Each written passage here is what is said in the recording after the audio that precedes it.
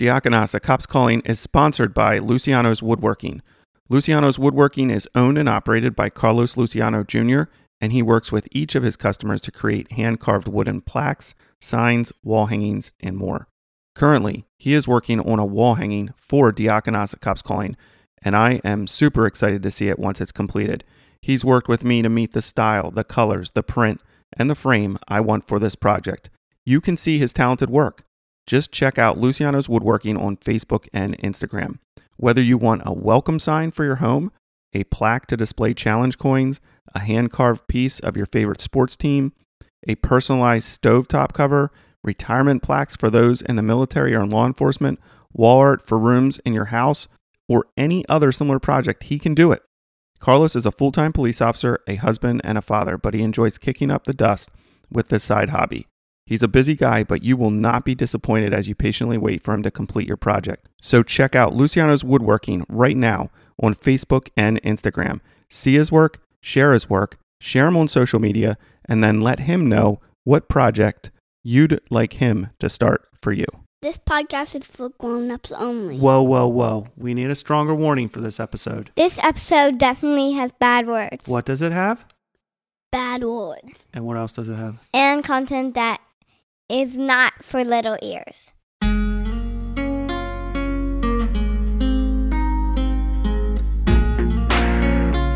I will say, though, when I was in Vice, I did have dreams a couple times that I got sent back to patrol. And they were like nightmares. Like, I always woke up and I'm thinking, man, am I in patrol or am I still in Vice? You know, I'd realize, I'm still in Vice. I'd be like, oh, thank God. You know, trying to get the girls over there. You know, one helicopter would land, pick a girl up, take off, another one would come down.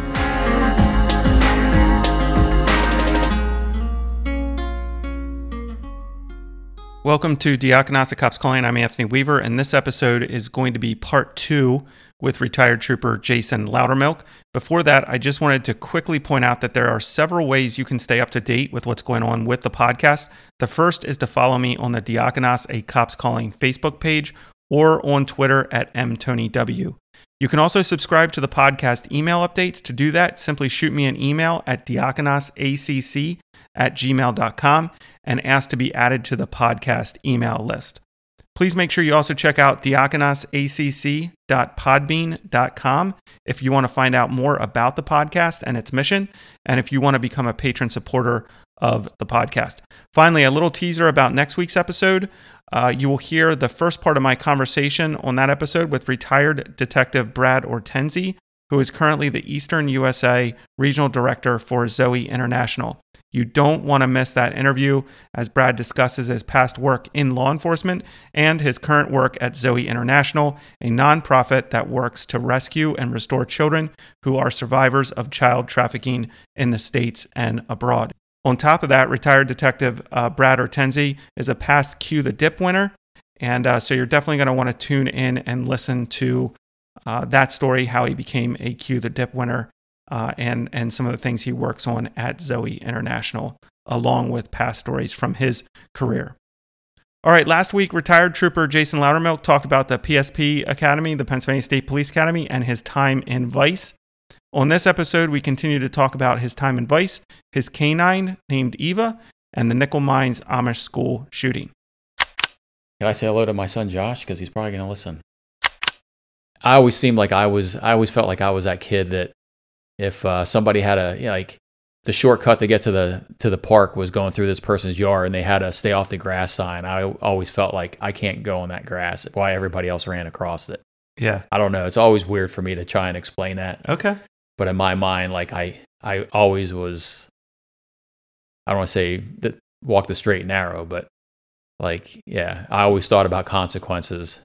Yeah. You know, for things and tried not to get in trouble and try and distance myself from people that were doing things that I knew that they shouldn't be doing. And yeah, I think that's interesting. I've talked on several episodes about consequences. So, and you said you thought about consequences a lot. Is that because of the way you were raised? Like, did that have anything to do with your parents or in the way you were raised that you thought about consequences? Or maybe I needed medicated. I don't know.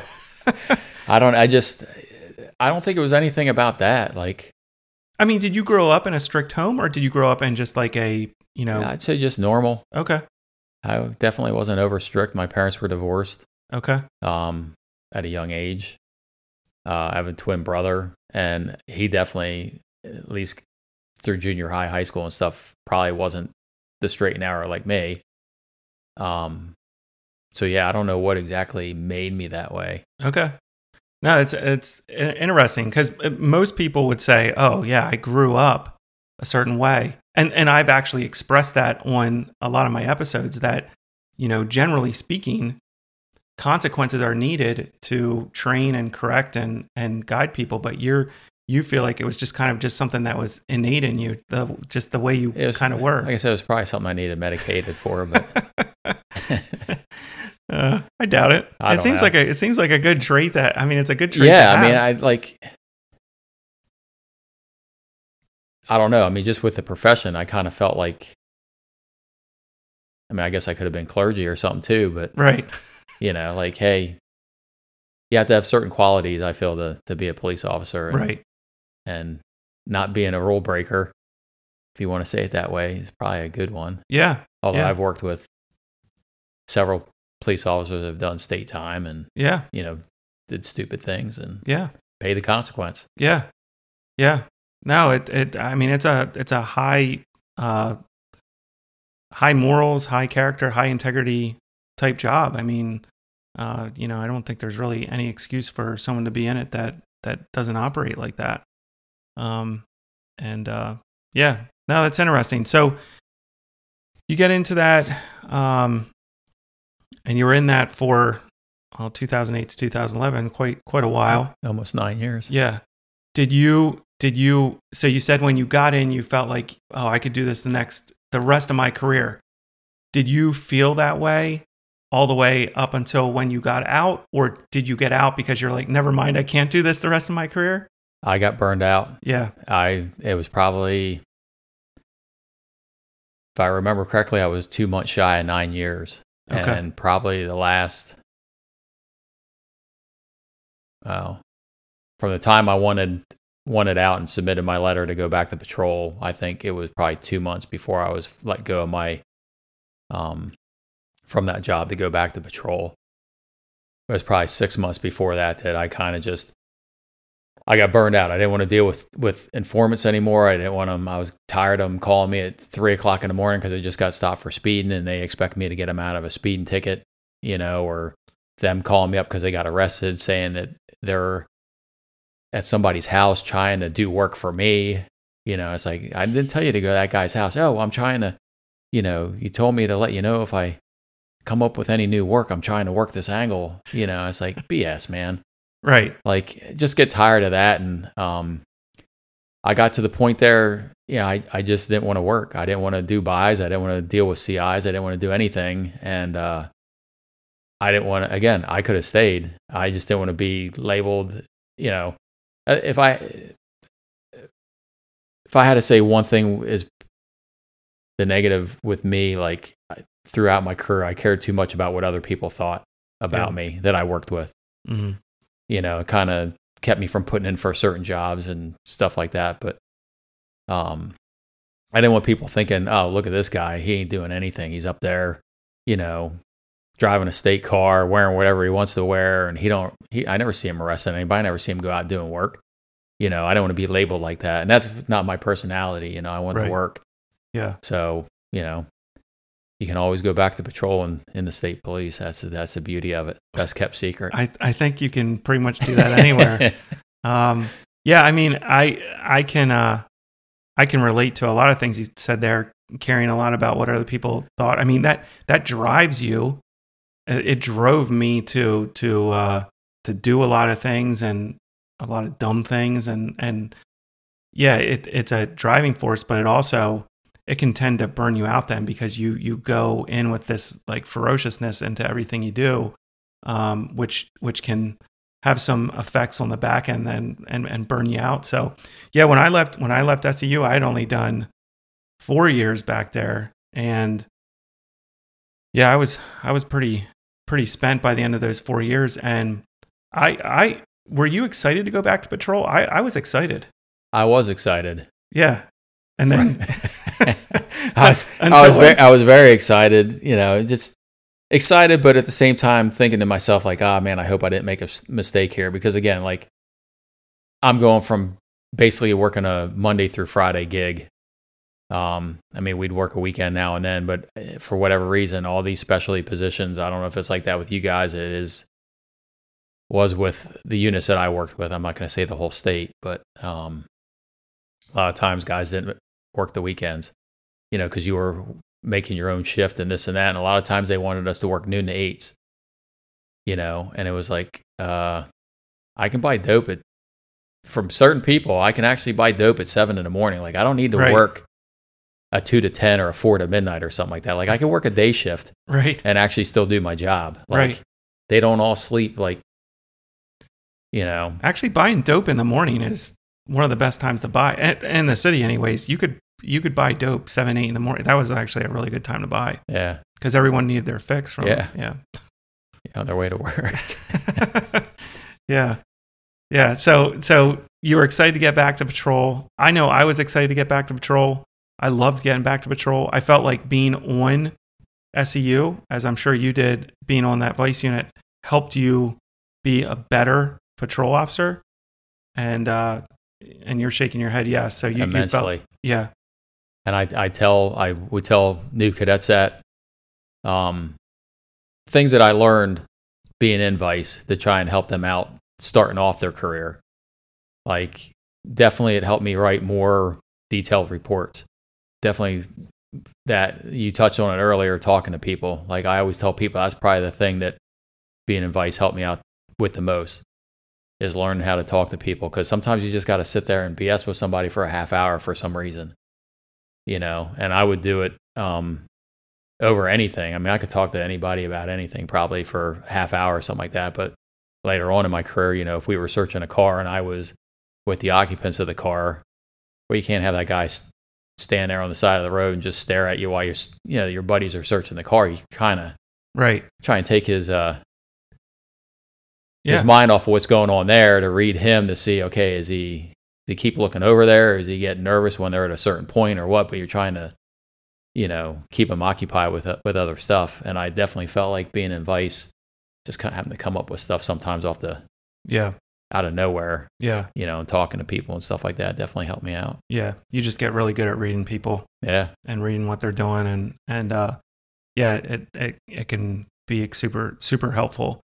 So then when you went back to patrol, how long were you on patrol then before you got K9? Right around 3 years. Okay. I will say, though, when I was in vice, I did have dreams a couple times that I got sent back to patrol. And they were like nightmares. Like, I always woke up and I'm thinking, man, am I in patrol or am I still in vice? I'd realize, I'm still in vice. I'd be like, oh, thank God. But I won't ever say that when I went back, like, I thought, man, I made a mistake. I shouldn't have done this. Like, I didn't feel like I was in patrol long enough to begin with. There were definitely things that I didn't get out of my system yet. Things that I wanted to do. I want to say, hey, I only had X amount of pursuits. I wanted to get in a couple more, stuff like that. But there was definitely some things, the technology changed with the cars. They had computers in now. I didn't have to call dispatch to run driver's license checks and registrations and all that stuff. I could do criminal histories and a bunch of stuff you could do in the cars now. And it was like, man, this is kind of neat. Like, I want to go back and, I just want to handle some of these type of incidents. I'm done dealing with everything that I deal with. And the way that I kind of told a couple people was, I wanted to get back with dealing with good people. Yeah. Unfortunately, when we see them, good people, we see them on their worst days. Right.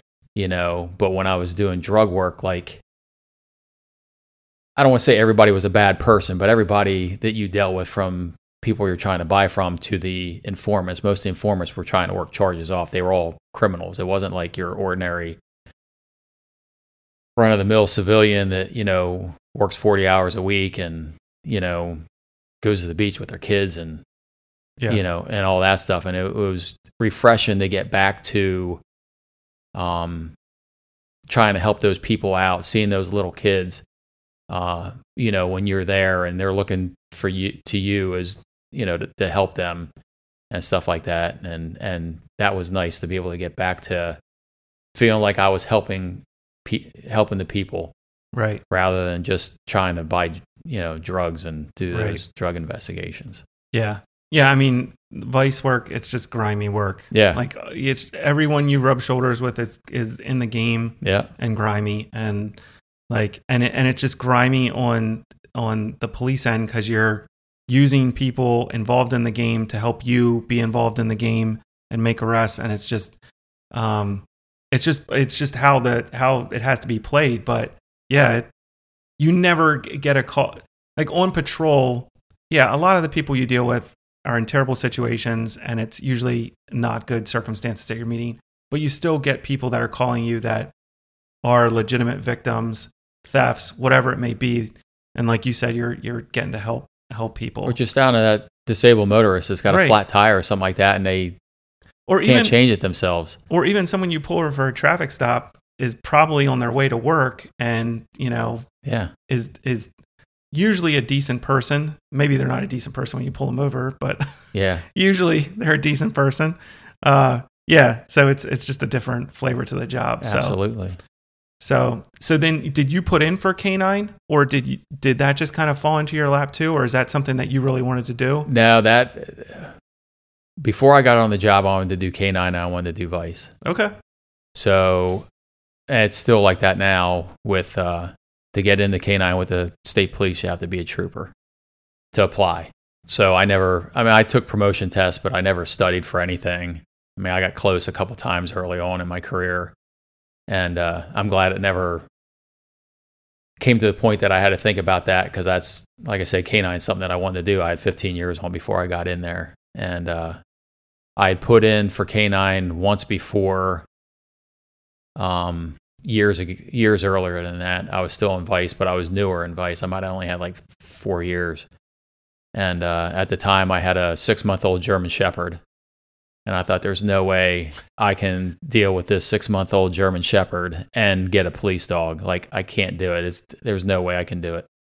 So I rescinded my letter and I didn't test. And then I got to the point when I was in patrol where I knew there were some openings, not too far. They weren't like out Pittsburgh area, some that were central to East Pennsylvania. Heard that there were some spots that were going to be open. I knew some guys that were going to be retiring, and I just put in for it. Okay. Cool. Got it. And Got it. How long did you have the K9? 6 years. Okay. What was the K9's name? Eva, EVA. Okay. Yeah, I still have her today.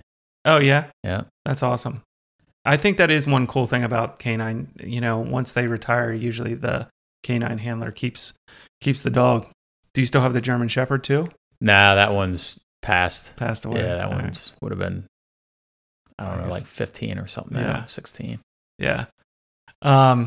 So was it what kind of dog? Like, what was the specialty? Was it drugs or was it? Yeah, she's a Okay. Belgian Malinois and she's narcotics detection. Okay. And when you are a trooper and you have a K9, are you still answering calls? Or are you just pretty much, you just have the K9 and you can do your own stuff with the K9 or just get Just called? responsible for whatever calls for service for the dog is the only Okay. thing you're responsible for. Okay. Yeah. So I know we talked before going online here, the very first trap that Eva, right? Yep. I can pronounce her name. Yeah. Okay. It's like one of those things like I can pronounce her name better than I can pronounce your last name. Well, I've been a lot pronouncing of people said Ava, but it's Eva. Eva. Yeah. Okay.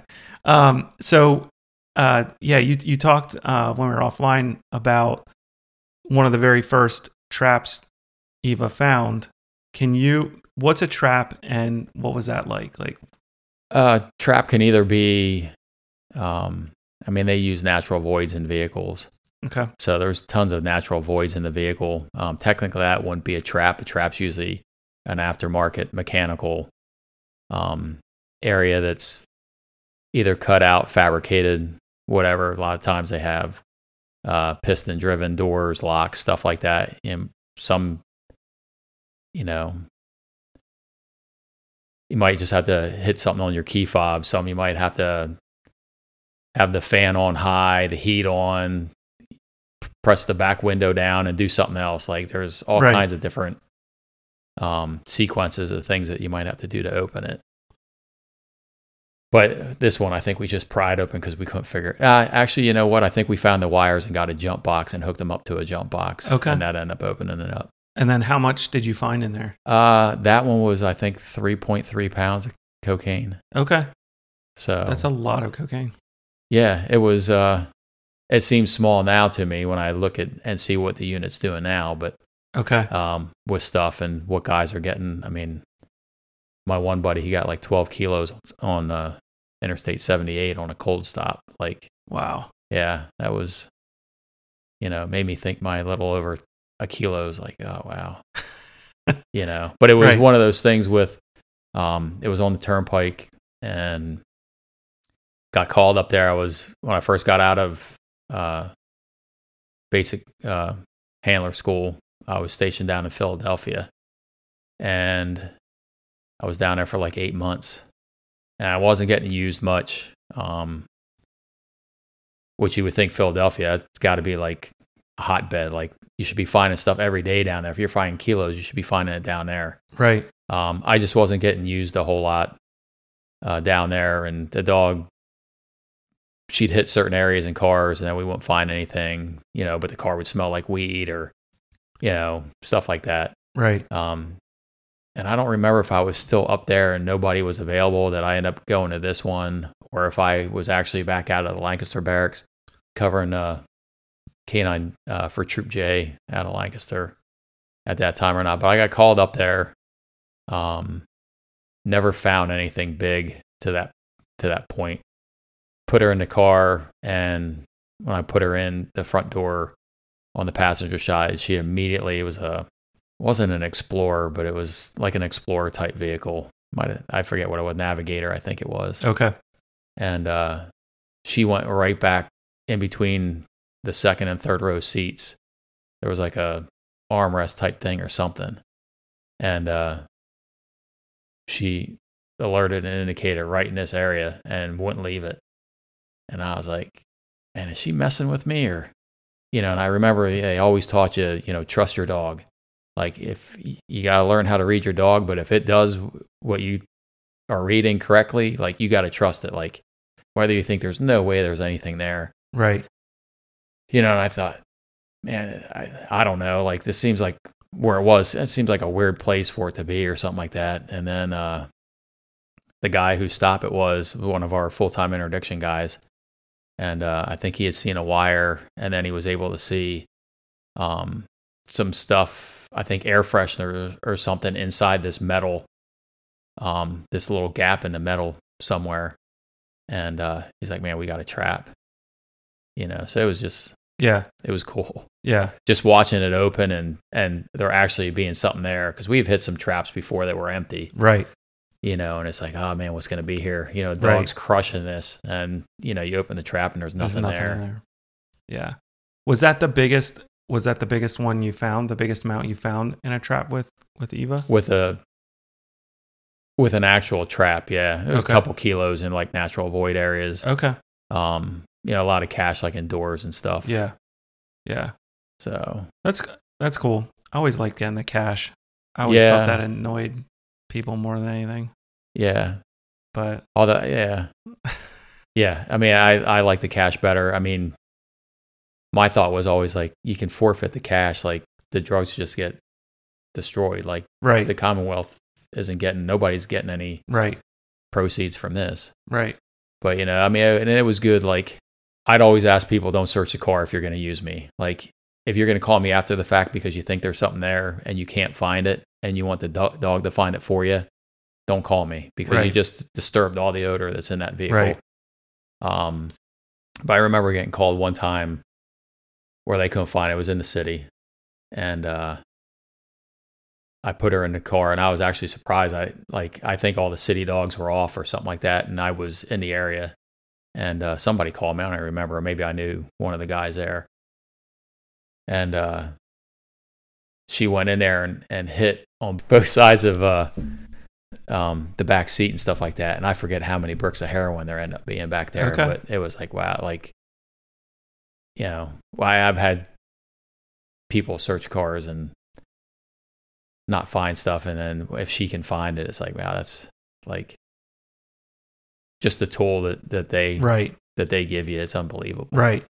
So being in that work in Vice, having the canine, finding drugs, finding cash, doing the street level stuff. I did want to ask you, because this is like an expertise in your career for quite a while. This push to Pennsylvania right now is medicinal marijuana is legalized. But there's a push to fully legalize it or decriminalize it. What's your view on that? As someone who did the work, and I was just curious to hear your view on it. I mean, I'm probably old school. I mean, just the way I've always been raised and through the job and everything like that. Like, I don't think it should be legalized. Okay. But at the same time, now that I'm retired, like, as long as you ain't smoking it next to me or, around my kid or something like that, like, hey, have at it, do whatever you want to do. Like, it doesn't bother me anymore. Like, I think it used to. I mean, it's everywhere. I mean, I just smelled it 2 days ago. I was at PennDOT in Harrisburg and walking through the parking lot. I'm like trying to figure out what car it's coming out of in the parking lot. Like, it was right. Hit you in the face. Right. I mean, I understand, the whole time, doing the work, guys would always be like, oh, it's just, it's a plant. It's out there. It's just like tobacco, this and that. And I don't know, I guess just, going back to that, always walking the straight line and all that stuff. Like, to me, it's always been illegal. I mean, I understand what it is. My biggest issue with them legalizing it is, I know towards the end of my time in patrol, like, we were getting almost as many DUIs from people smoking weed as we were alcohol. Right. Like, it just, everybody does it now. Like, yeah. Like I said, I never did. You said you never did, but to go out there right now and talk to a 22-year-old, 23-year-old that's never done it, you're probably not going to find one. Yeah, very few. Yeah. Yeah, no, the reason this is coming up is my last episode that I did was a Ask Me Anything episode, and that was one of the questions that came up for me. And I never sat down and really, really thought about it. I always thought it was a bad idea. I didn't think it would really, cut down on the black market for it.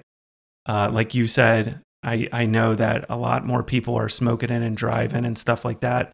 And that's a valid point. Like, I actually did, this question forced me to do a little more research on it. And yeah, it's absolutely true. The states that have legalized it, their DUIs for it and the accidents involving it have gone up substantially.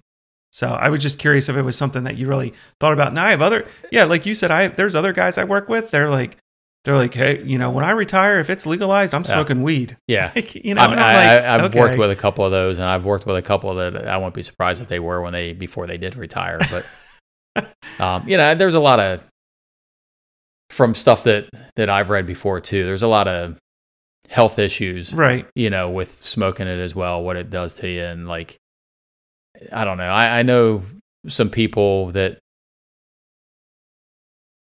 I don't want to say are regular marijuana smokers, but I think they probably they smoke very often. That just, I don't know, when you hear the old stereotype of a pothead, like, that's it. Like, right. They just seem like to get them to do anything, right?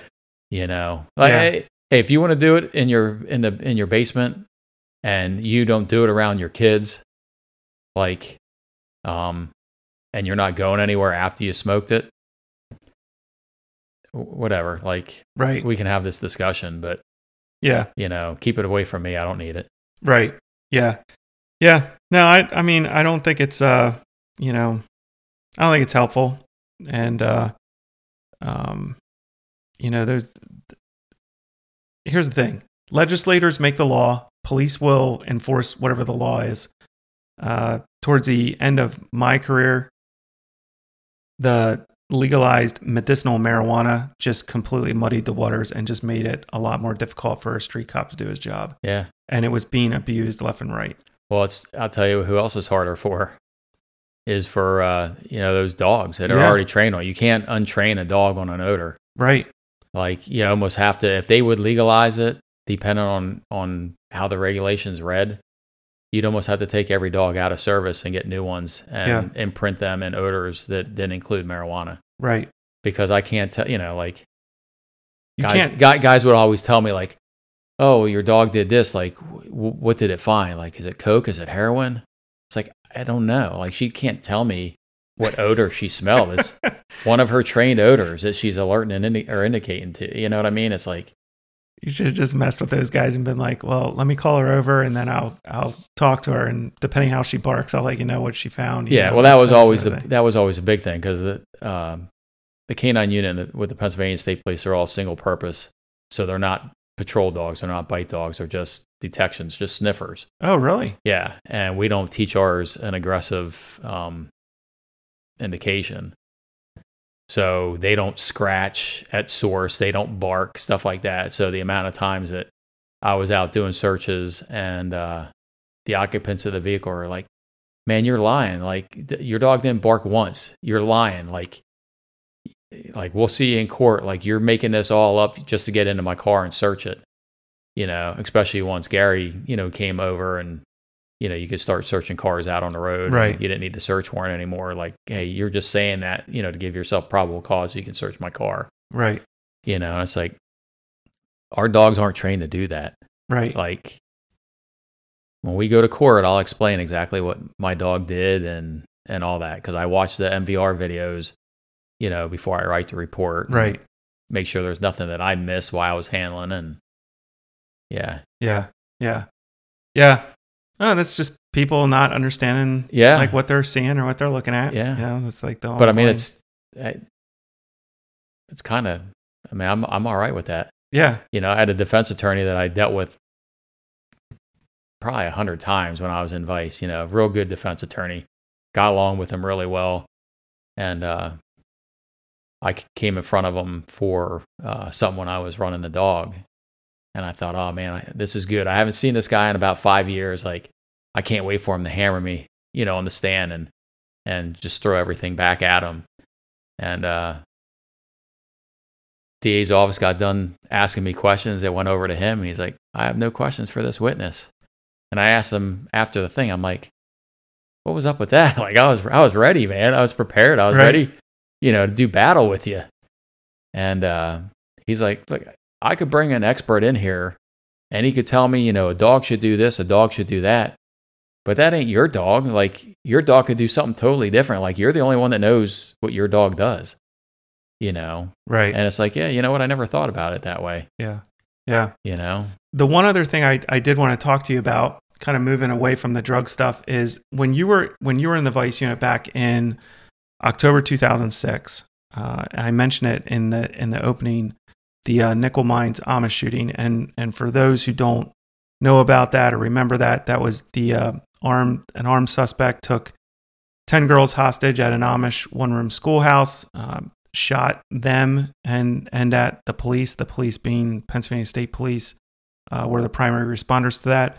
The state police that were on the scene at that time stormed the school, which ultimately forced the suspect to kill himself as they gained entry. Ultimately, 5 of those little girls were killed, and the others survived, I believe, if I have my facts straight.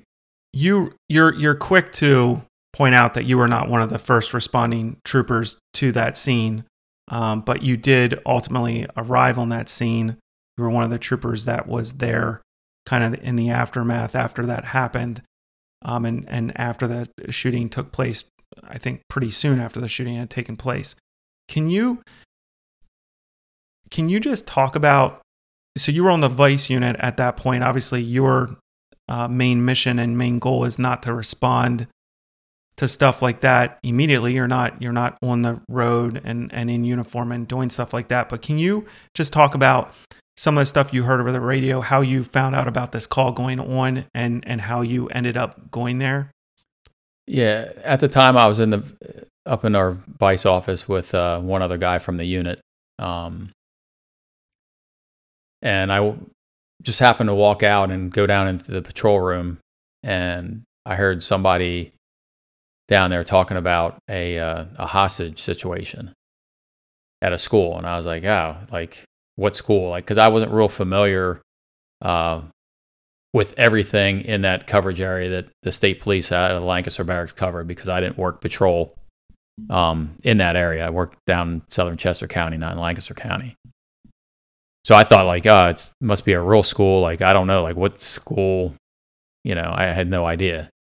So then I had got a radio, and I'm listening to guys talking about, where to park when you get there, where are they setting up, stuff with the perimeter and all that stuff. And I'm thinking, man, it sounds intense. Like, I don't know, maybe we should go. Like, this isn't something we go to, but like, I'm still a police officer. My partner's still a police officer. If they can use additional people for this, I didn't know if they were going to call our special emergency response team, get negotiators down there or anything like that or what. So I walked over into the crime room, which was right by the Vice office, and I noticed nobody was there. So, and then I talked to somebody like, yeah, they all left. Like, they went to this hostage thing. And I'm thinking, oh, man. So I end up calling somebody, and they're like, nah, for now, just stand down where you're at. And I'm like, man, like, I don't like just sitting here. Like, man, there's things going on. Right. It doesn't feel right. No, it doesn't feel right. So I end up calling, he ended up retiring as a major, but he was the sergeant at the time. He was I guess you would say he was the incident commander out there for the incident. And I ended up calling him, and I'm like, hey, do you need us to come out there? And he's like, get out here as soon as you can. Grab every long gun, every shield, anything you think that we need, and get out here. So we grabbed all that stuff. I didn't even know how to I don't know exactly where it was. Like I said, I didn't know how to operate even the radio in this car. At that point, it was, 7 years since I was in a marked police car. Right. It had a computer in it. I don't know what was going on. So my partner, he had just, he wasn't in patrol. He was in patrol a lot sooner. Yeah, he left later, so he had more time away from patrol than I did. And he drove. He knew where it was at, and we're flying down the road. Thank God there was a center turn lane pretty much the entire way out that we had to go, because nobody was yielding the whole way. We're flying out there, and I'm just hearing, all the communication between. At the time, we were in a centralized dispatch center, so we weren't being dispatched out of the station. We were actually being dispatched out of Harrisburg. There was a central dispatch center out there that did multiple stations, multiple troops. So they were relaying the information, and I remember we're getting close to where it's at, and they were saying, hey, we got the suspect on the phone. He stated something to this effect that I want all the state police out of here in 2 seconds, or I'm going to start shooting. And through my head, I'm like, it's not going to happen. Right. They always say that. It's like the movies, And it felt like 2 seconds later that, and when you actually look at the time frame on it, I think it was maybe 5 minutes or something. I don't know exactly what it was, but it wasn't 2 seconds. It was a couple minutes, but it didn't feel that way. Right. You heard one of the corporal on scene yelling, shots fired, get in there. And you just heard all kinds of stuff going on, because they had talked prior to that, there were some cinder block outhouse type things on the one side corner of the schoolhouse. Some guys were there. One of the guys on scene, one of the crime guys, was actually one of our hostage negotiators, or not hostage negotiators, but it was a negotiator with our CERT team. So they were trying to hail the guy, with the PA system on the car and everything, and you could hear all that radio communication going back and forth. And cars just getting there, and description of the vehicle coming out, asking like whose vehicle is it registered to and stuff like that. Checking doors, figuring out that, hey, the front door is locked. Well, yeah, it was barricaded too, along with everything else inside.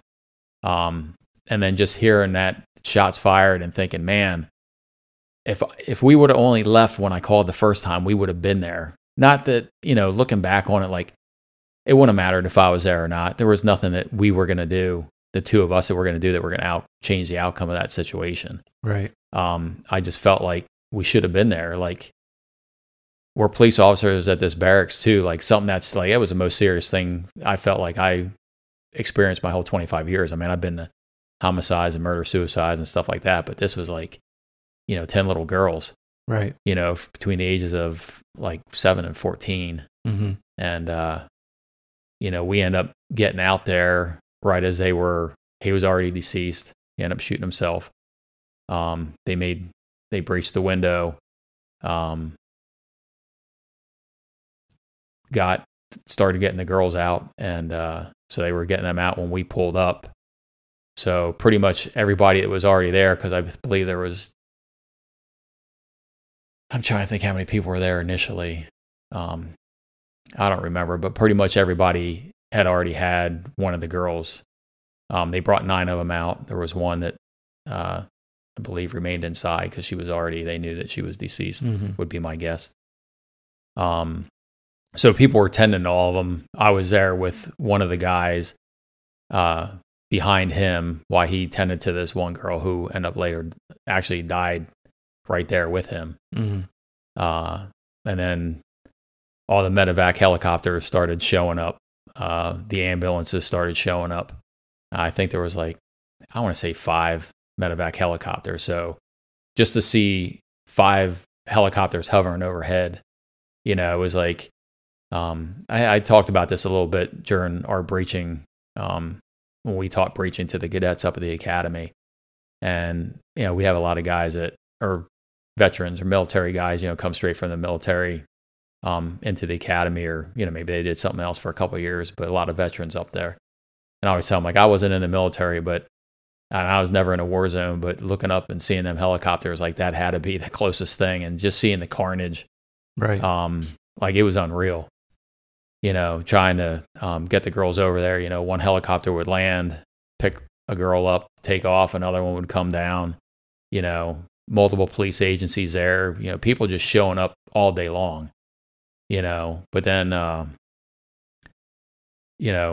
fairly soon, once they started medevacing the girls out of there, I ended up getting moved to the rear of the school.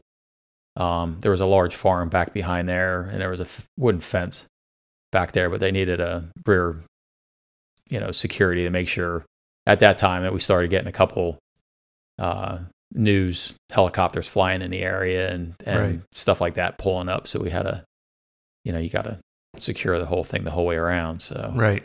That's pretty much where I stayed then, until I was relieved for the day. Yeah. It was back to the rear. Yeah. You said, so he had the front door barricaded. Did he have the windows barricaded too? As far as I know, he had everything. I mean, they brought in a bunch of lumber, multiple firearms, multiple rounds, toilet paper, right. eye bolts, flex cuffs. Yeah. Because he had flexed. Had he secured the girls too? I'm trying to remember all the details. I mean, it was just a horrific thing. As being someone who is just listening to it on the radio, feeling, all these years later, like, hey, maybe we could have at least helped had I followed my gut and got out of the station faster. It still has an effect on you. What about those guys that were there the whole time? I mean, obviously you would have been close to those guys, friends with some of those guys. Like how did they do in the aftermath of that? I mean, I know a couple of them were really shaken up pretty good. Yeah. Over the whole thing.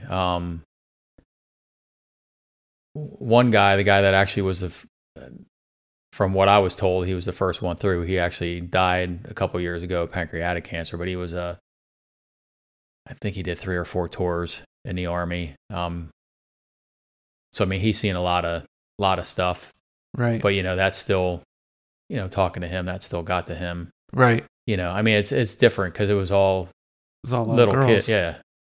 So it's just, I mean, I was the only time that our members assistance program that I talked to them, like anybody that was out there had to get cleared through our members assistance program, get counseled by them and make sure, and then if I remember correctly, I mean, I wasn't there anymore then at that point. We ended up leaving, but I think the shift that ended up out there towards the end of that for the 3 to 11 shift, from what I was told, they had a suicidal guy in his yard, and he ended up shooting himself in the head right in front of all of them. And they were out at that scene earlier in the day. That's what I was told. I don't, which like, I mean, it's what you sign up for. I think I just get annoyed with people who don't want to show any deference to the police, because you got guys that are going to calls like that, and then they might be going to suicide, and then the next thing they do, they might be pulling a car over for speeding, and people expect them to be completely well adjusted and treat them a certain way. I'm not saying they should treat them rudely. Like, I'm not saying that you use that as an excuse to treat people rudely, but maybe you aren't as approachable. Maybe you are cold. Maybe you aren't, what everyone wants you to be, but there's, context to it. And I just think it's important to remember that. I distinctly remember that it was way outside our jurisdiction. I was never close to the scene or anything like that. I remember, several years ago, and I don't remember the name of, it might be the sergeant who had scene command that then became a major or whatever, but he did a training, like a debrief of the nickel mine shooting thing for some sort of FBI training thing that the FBI had put on that I was at. And it was the most gut-wrenching training. I was mentally exhausted after the debrief, because and the point of the debrief is to help people understand, you have things like this happen in law enforcement, and so these trainings, they do debriefs of these incidents to help other agencies understand what was done well and what was done poorly. And to sit in that debrief and listen to this guy, like, at points struggle immensely just to get through the training and maintain his emotion through the training. I mean, it was the most riveting, powerful debrief I'd ever sat through. And it had an emotional impact on we're talking like there was probably like 100 people in this room. Yeah. And it was incredible listening to him like talk about it and struggle through it. And then talk about the aftermath, talk about the Amish community and how their support of the state police like meant so much to them. And then also how they end up forgiving this guy who shot their kids. And it was just one of the most powerful debriefs I ever sat through in my entire career. Yeah, I know there was a couple guys that went out. I mean, it was probably Doug Bjerg that I just might can't have done remember that his one. name. He was the one that was a sergeant that retired as a major. Okay. But there were a couple guys that went across. I mean, I think they even went up to like Canada and stuff. Yeah. Multiple places in the United States, given things. They weren't like the only ones there, but they were told this story, and debriefed it. And, and that's all we can do, when you get a situation like this is, you need to share that information, and figure out what alternatives or what else could we have done, or, what can we do to prevent something like that from happening again? Right. Yeah.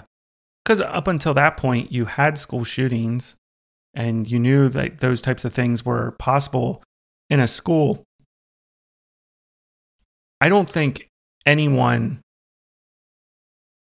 I mean, no one would have guessed that would happen at an Amish, like a one-room No. Amish school. Like of all the places, for it to happen, but it's, quite a thing. So I appreciate you talking about it because I mean, here's the thing, you're pretty humble about it. You say that, you definitely weren't one of the first guys there. You don't try to, bloviate your, involvement in it and make it bigger than it was, but it still affected you. You were still there. You were still a part of it. And those are things that, a lot of people can't even comprehend, being seen, the aftermath of something like that, being there and dealing with it. And I think it's an important thing to tell people about. Yeah. I mean, that was in 06. Yeah. And I went back to patrol in 08. And I know, I went to certain incidents at Amish houses and stuff like that. And they were still talking about, talking about, one trooper, John Smith, he was the one that died of pancreatic cancer then. But, and there was a lot of Amish that came out to that, just like to his funeral, just because they had such a tight bond with him. And some of the other guys from there, they would stop and they would have dinner with the family and stuff. And right. Yeah, it just, it was, it definitely, like I said, everybody, yeah. Like if you went there, it always end up coming up. Yeah. Yeah. Yeah. Yeah. I can't believe that was 2006. It doesn't seem that long ago.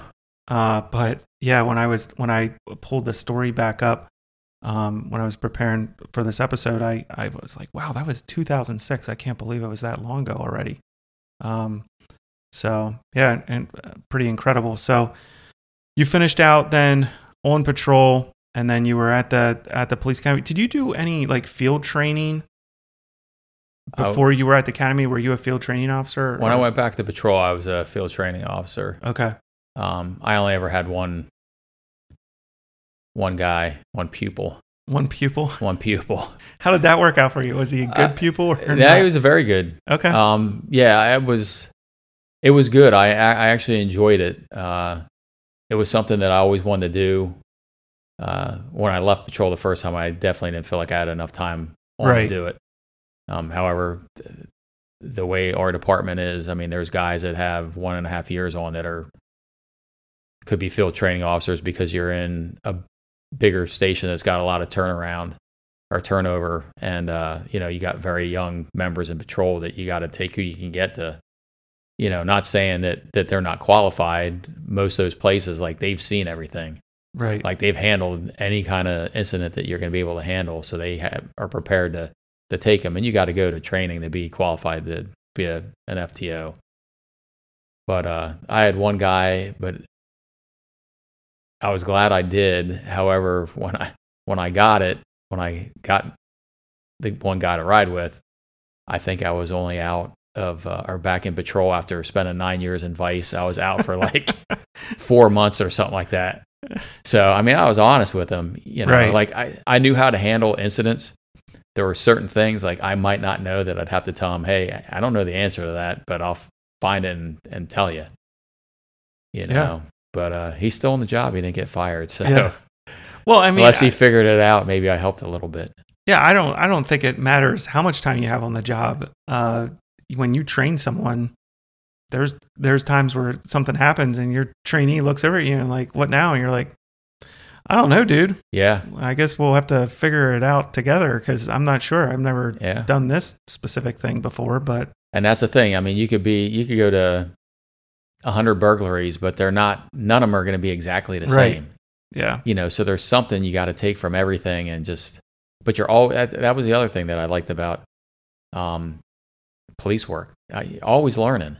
yeah, Like it's not like, I'm not saying like an electrician or somebody wouldn't always be learning. I mean, there's only so many ways to hook up a circuit, or an outlet or whatever. I would imagine, but I mean, there was always something. I mean, I learned stuff when I went back as an instructor. Like I was like, yeah, I never thought about doing it that way. right, yeah. Yeah, you do. You always learn. There's always more being added, which is part of why by the end of your career, you're mentally exhausted. Yeah, exactly. Your brain just feels so full of stuff.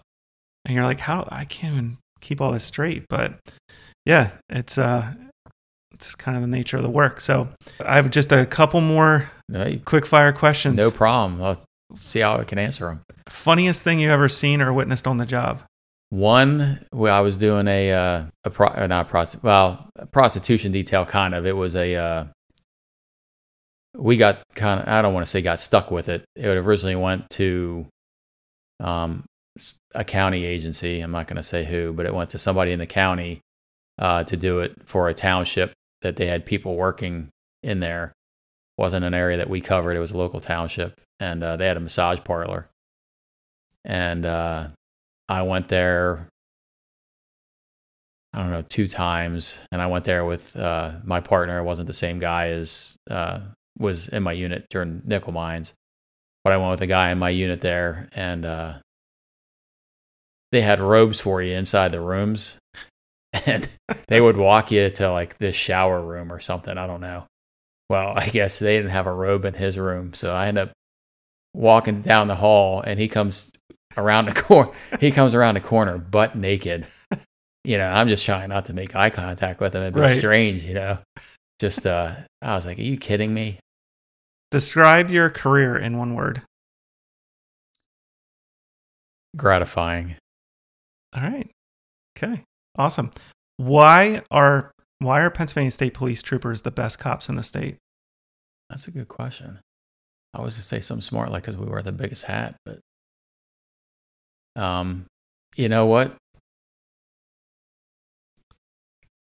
That's a good question. I'm not going to say there's not a cop out there that's better than some of the guys that I worked with. Okay. But I think that, you touched on it before with the academy and stuff like that. And again, you don't learn everything. You don't learn the job at the academy. I always said you broke it down into 3 parts. The academy was just the first part. Like, you don't learn the job at the academy. But I mean, the amount of time that they put in there, the things that they, it depends on where you work. Right. That's a good question. Yeah. I don't want to sit here because I'm a retired trooper and say, hey, we're the best. We're the gray gods. Well, I'll be honest with you. I asked the question because I was going to ask the question, why do state police troopers think they're better than every other police officer out there? I was like, no, I'm going to ask that would have been an easy one because we are. I would have just said probably if you said that. But. I was like, I'm going to ask it this way, and then I'm going to give him a hard time depending on how he answers it. So yeah. You did pretty good. I was going to say, I mean, there's some local guys I've worked with, like in crime rooms and stuff like that, like if I got killed, I'd want them right on the case. Right. Oh yeah. Yeah. I mean. Yeah.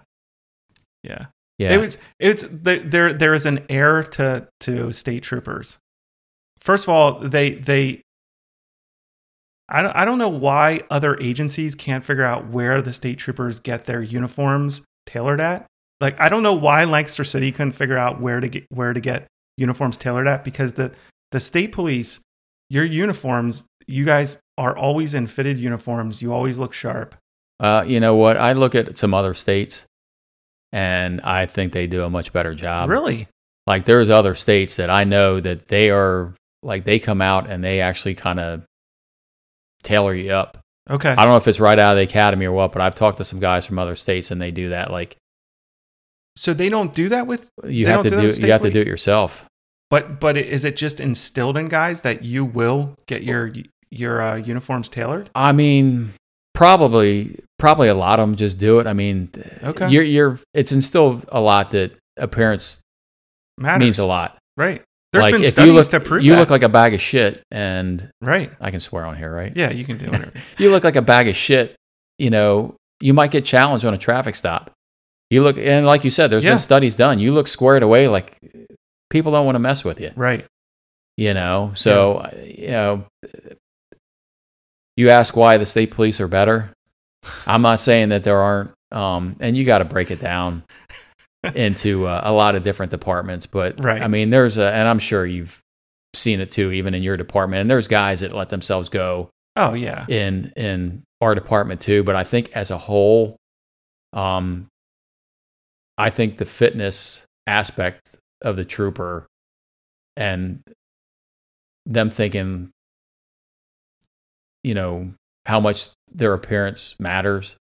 And that just attention to detail type stuff. Now, there's a lot of arguments. Like they've done studies with us for external carriers and stuff like that, which would save guys, backs and stuff like that, and Right. are more comfortable and everything. And I think the city, I don't know, is that optional whether you can wear those or It not? was still optional when I left. I actually I hated the exterior vest. I thought they looked like garbage. Yeah. Well, I mean, that's the thing. A lot of dependent on the department, like, But some departments it's mandatory. And I mean, here's the thing: like you work at a department and they say, "Hey, exterior vest, that's what you're going to wear." Okay, yeah. that's what you wear. But I mean, some uniforms make you look more professional than other uniforms. I'm Yeah. not saying that ours made us look more professional. I mean, I'll be the first one to get on here being retired and say that I think it looks like hell wearing a tie with a short sleeve shirt. Yeah, Sipowicz. Yeah, You know? or Sipowicz. Yeah. But Yeah. No, I asked the question because I wanted to see how you would answer because I'm like, the state police, and here's the thing, the state police in Pennsylvania are really squared away. I always thought they looked squared away. A lot of their guys are squared away. It's like any other agency. You have slugs. yeah, exactly. But, just like every, Yeah. But yeah, there were some like state troopers that, you talk to and you're like, this guy thinks he's better than me just because he's a state trooper. yeah. And so I was like, well, I'm gonna ask Jason this question and just see how he answers. So it was a pretty humble response. You definitely had like the state trooper edge to you. Like, yeah, we are a little better than everyone else, but at the same time, I met a lot of other squared away officers. So Yeah, I with can other appreciate departments, that. absolutely. I mean, don't get me wrong. There was a couple guys, and I could list them off right now, but I'm not going to in case they're listening. But there was a couple guys, like I'd love to go to the retirement party, and when they say, hey, is there anybody else out there that wants to say anything? And get up there and be like, yeah, I could tell you, this about him and this about him and that about him. But then what would he talk about? Right. Because they just, exactly, like I worked with guys that just, thank God most of them that I've worked with aren't like that. Right. I mean, I haven't worked with any, how many people do you talk to that aren't on the job that say, oh, well, the only reason that you want to become a cop is because you like the power trip. Right. You want to be able to speed legally and Right. and beat people up and, do this. It's like, come on. I mean, if you worked, 20 Right. years, 25 years, whatever, like you get tired of hearing that Yeah. kind of stuff. But Yeah. Yeah. There's good ones and bad ones in every agency. And yeah, just like there's good and bad, it don't matter if you're a doctor, a lawyer, or whatever. right. Unfortunately, when the headline comes out, I'll use state trooper again since that's where I came from. But state trooper's brother, sister's girlfriend's uncle was arrested for DUI. Right. Headlines in the newspaper. It doesn't matter what department it is. It's Right. like Yeah. however you can make that link to somebody as a law enforcement professional. Is going to be done. Yeah, Yeah. it's going to sell papers. Yep. It is going to sell papers. But, well, thank you for helping to sell this episode. Thank you. I appreciate you coming on, talking to me. It's been fun. I've learned things about you. And it was actually cool for me to kind of because, I mean, I know I've seen you since 2008 when I was on SEU. I've seen you in passing here and there, but Yeah. I haven't talked to you in several years. Been a while. Really sat down and talked to you. So, Yeah. but yeah, thanks for coming on. I appreciate it. Oh, thank you.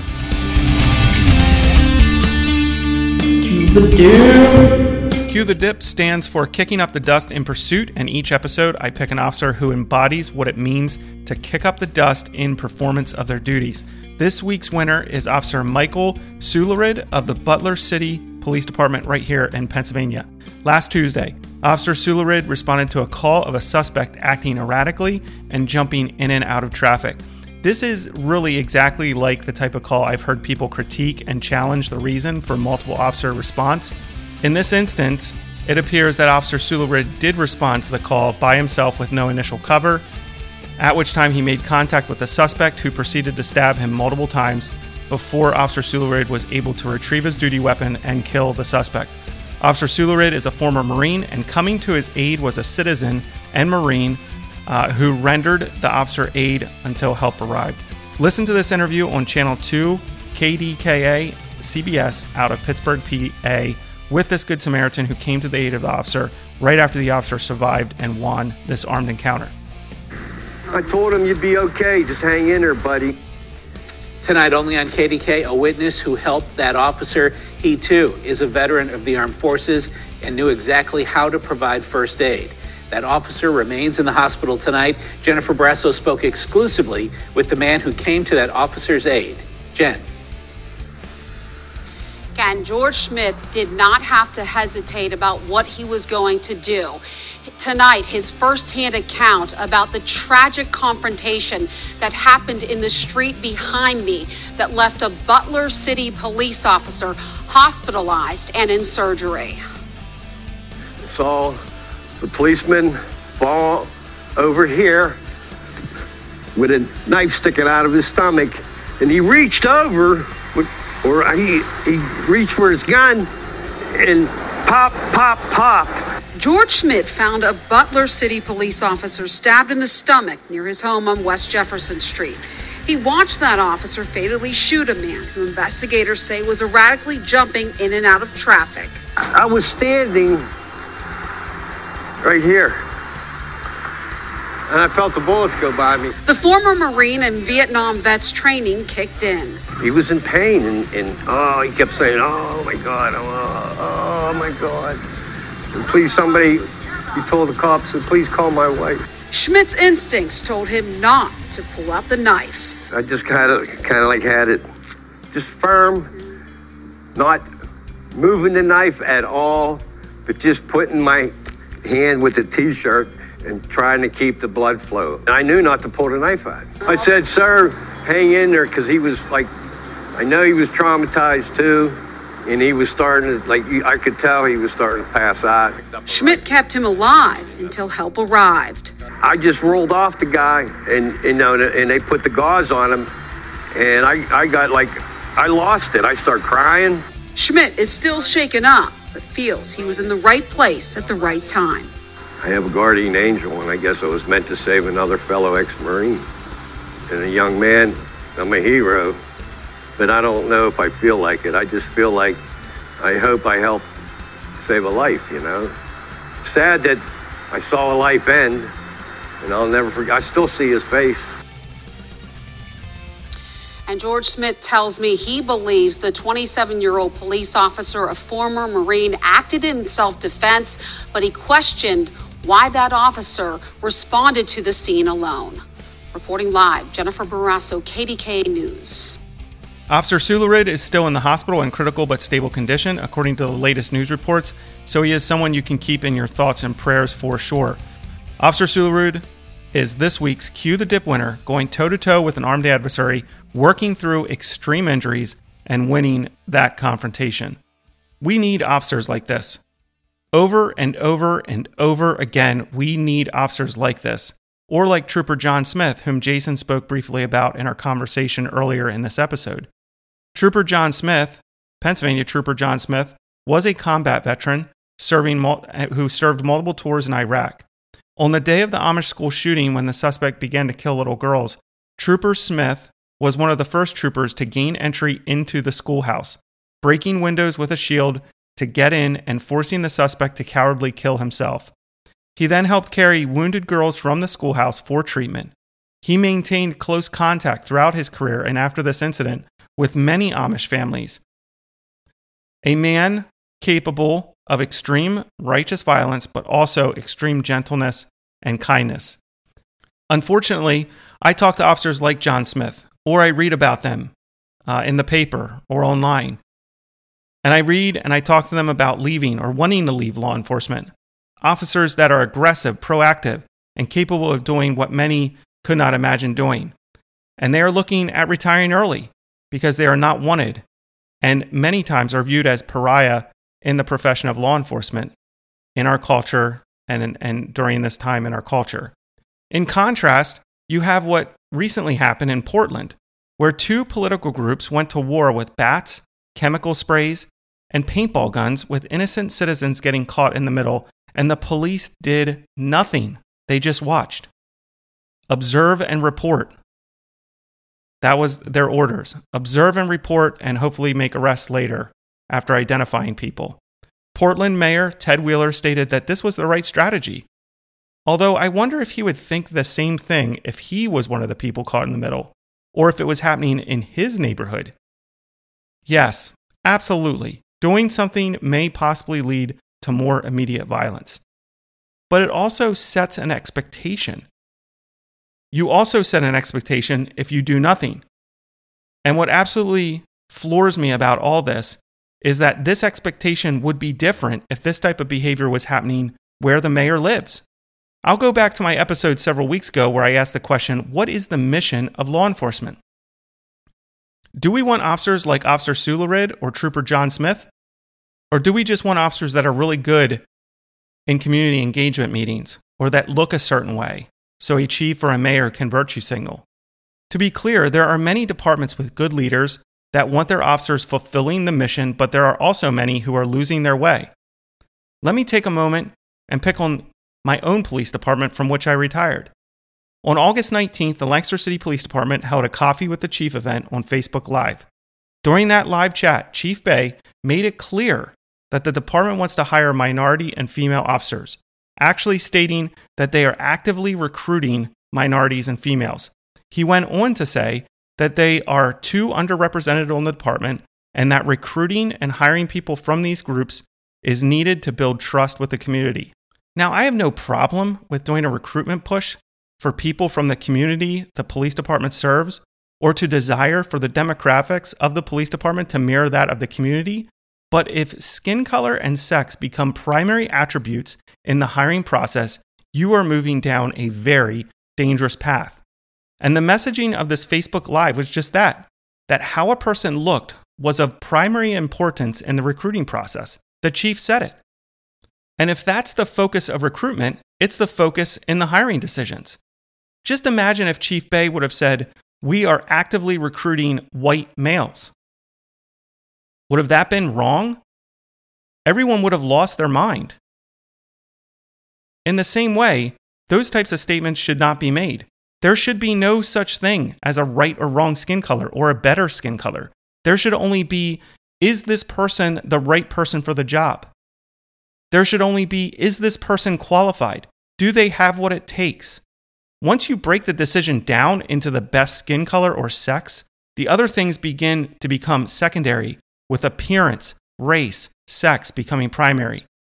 And if you make the primary goal and the primary quality skin color, you're on the road to make some really bad hires, as I stated before, because your desire for optics and to please people becomes more important than the quality of character, the ability to handle stress, integrity levels, physical ability, etc. Skin color and sex becoming more important than anything else because of politics and political pressure. This is dangerous, and it means that the fear of men and the desire to appease people become more important than the attributes needed to do the job. You would not want that if you were going to see a doctor. You would want the best person for the job. You could give a hoot what they look like.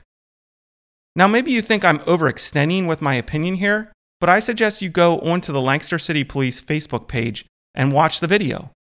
I think it's clear that race and sex are primary in the hiring process. That should not be. I don't care what color you are or what sex you are. Can you do what needs to be done under stress and when everything goes south? Anyone can hand out ice cream, sip coffee, and smile at people. Not everyone has the strength or fortitude to get stabbed in the stomach, have a knife hanging out of them, and take care of business protecting other people and protecting themselves and protecting other officers. Not everyone is able to do what it takes to storm a building with an active shooter in an attempt to save lives. Give me that officer.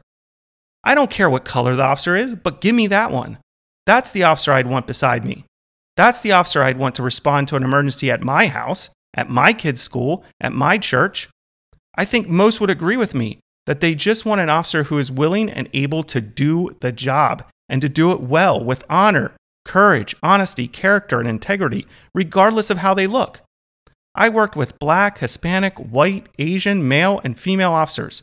Some of them were really good, and some of them were really not good. It had nothing to do with their skin color or sex. and everything to do with the content of their character and their ability. And so it is with my Maker, God Almighty, who shows no partiality, who gave his only Son, Jesus, to die for my sins and the sins of all people, regardless of race, ethnicity, and sex. For all of us are sinners, deserving the same punishment, death, and separation from him. And yet he provided a way, that being Jesus, who died for my many sins, and then rising from the dead 3 days later. Jesus, the perfect sacrifice, died for my sins and took on the wrath and penalty I deserve, providing a way for me to be considered a child of God. The gift of salvation received by those who bend their knee in confession and surrender, believing by faith that Jesus is who he said he was, that he did the work on the cross, and that at this moment he is at the right hand of God the Father. Every week, I try to get after it on this podcast and kick up the dust in support of law enforcement and calling out those things I believe need to be corrected. I'm passionate about it, but I try not to fall into the trap of just being part of the outrage machine in this country where I just rail about all that is wrong. I want it to be more than that. I need to remind myself every day that I have hope, and his name is Jesus. If you don't have that hope, you can. Confess with your mouth Jesus as Lord and believe in your heart that God raised him from the dead and you will be saved.